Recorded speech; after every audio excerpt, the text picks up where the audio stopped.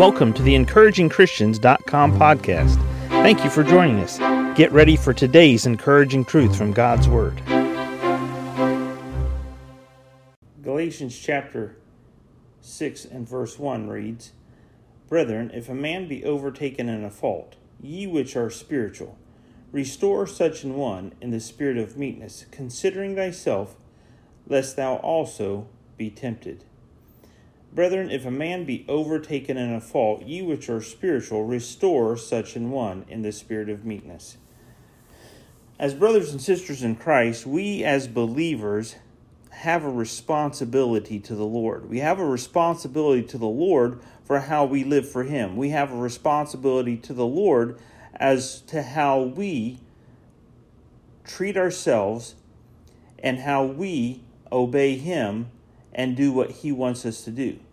So we have a responsibility to the Lord.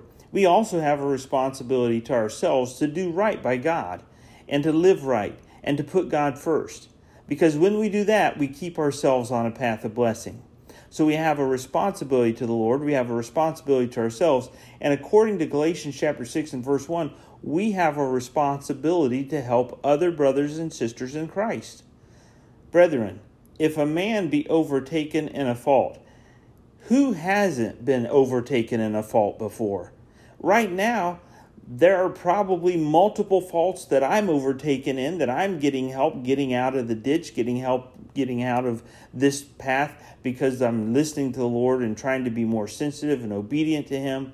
There are faults that you may be in and overtaken of right now. But sometimes somebody's fault from their private world becomes such a big fault that it becomes a fault that they're overtaken on in their public world.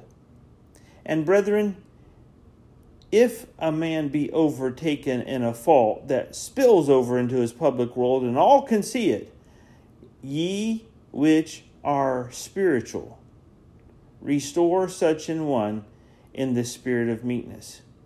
See, here's the test of spirituality. We see that their fault has overspilled into the public world, and the first thing we do is go, oh, I can't believe. Can you believe what such and such has done? Can you believe what this person is doing right now? Their fault spilled over from their private world into their public world.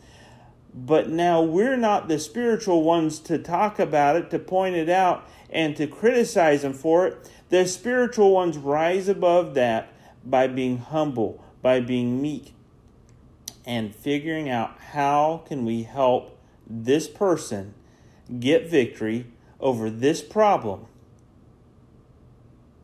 and be careful to do it with such a spirit so that you and we're not overtaken by our own faults in a public manner.